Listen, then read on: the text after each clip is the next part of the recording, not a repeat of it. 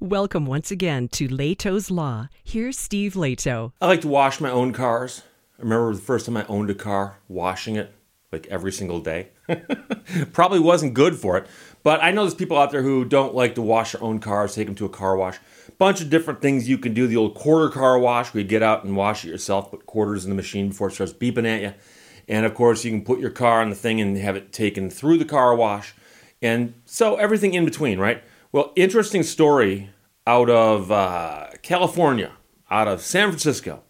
Woman's vehicle stolen from Concord Car Wash after employee gives keys to the wrong person. Tim Johns wrote this for ABC 7 News out of San Francisco. It's KGO. A nightmare situation unfolding for a woman at the Autopia Car Wash in Concord after a car was stolen in front of her very eyes. She said, "I'm hoping it was a mistake, but to me it was a pretty bad mistake." On July 20th, the woman took her car in to be cleaned. So she sat and waited for it to be finished, but when it was done, within the matter of a couple seconds, I watched my car drive off the lot. They gave my car keys to someone else. So what we're talking about here is a situation, and I've seen this before also. I had a friend who didn't want to wash the car herself, so she'd go to the car wash where it goes through on that track. When it comes out the other end, you pull into a little bay, you step out, hand the keys to somebody, and then they do it really quick, and they've got like a swarm of people who come in there. They vacuum the car, they clean the seats, they do the inside of the windows, they do the dashboard and all that stuff, do the outside glass, and then they also would very, very quickly give it a once-over with a polishing wheel and wax, and that costs some money. But like I said, there's 4 or 5 guys just zing, zing, zing, zing, zing. We were working on this car for like 15 minutes. And when it was done, the car looked great inside and out. So I suspect that's what she's talking about right here. So someone else walks up, they hand that person the keys, and they drive off with a car that's not theirs. She says that after the initial shock wore off, she went inside to talk to the staff, telling them that one of their employees had just given the keys to the wrong person. Now, here's the thing. I went with the person I was talking about through that car wash process more than once. And she had a receipt that said on it that she had paid for the services. So when she pulled it into a bay, she would show the receipt to the guy to let him know what to do with the car. And then she handed him the keys, but she kept the receipt.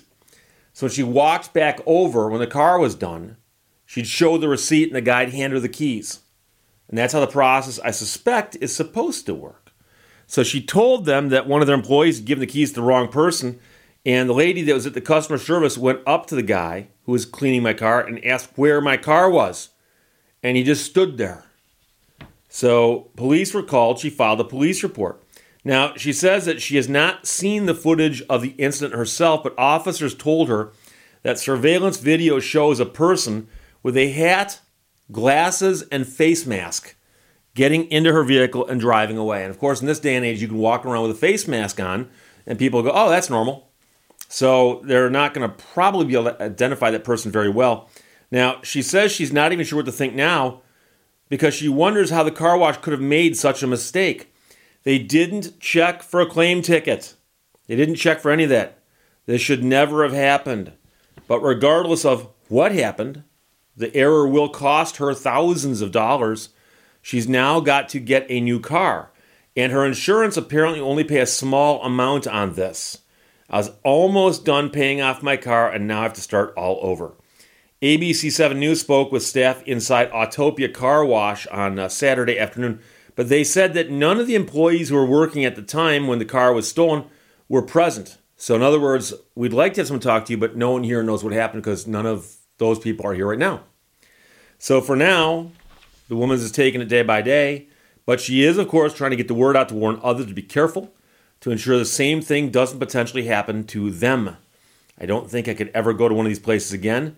Definitely not Autopia. Honestly, any of those, I think I'm going to be nervous about it forever.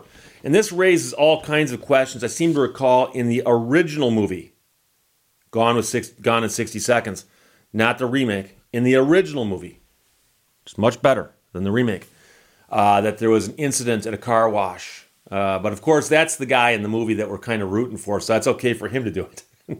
It's a movie. It's not real life. But the interesting thing is, car washes are almost a culture unto themselves. And there's always weird stories that pop up about car washes. And so I can tell you that for a while in the news media in southeastern Michigan, every now and then somebody would complain about a car wash, that it was the type where the car would go through the car wash, but you would get out and walk inside the building and go back out and get back in your car. And a worker would jump into your car, and while it's going down the line, would clean the inside of the car. And the story was that people would complain that they'd get back in their car and they'd drive away and they noticed that things were missing from their car. And so this is before GoPro cameras existed, but I remember news stations planting hidden cameras inside cars and pointing them at the ashtrays, because a lot of people put money in ashtrays. And so a lot of times the workers would clean the ashtrays by dumping the money out and keeping it. And so a news station would plant the camera in the car, put a bunch of money in the ashtray, and probably put some expensive stuff elsewhere around just to see, how far this will go. And the person who drives the car in gets out, the worker jumps in, and then the person gets back in their car. And of course, the stuff's missing from the ashtray, and the other stuff's missing from the little spot here, and they got it all on camera. And then they go back and show the footage to the the car wash place, and they're like, this has never happened before. This must be the first time it's ever happened. And by the way, we're not even sure if that video hasn't been doctored. When, of course, the news station says, well, we've gotten dozens of complaints about this. Obviously it's happening. And so, some people would say, gee, maybe you shouldn't leave cash laying out in your car.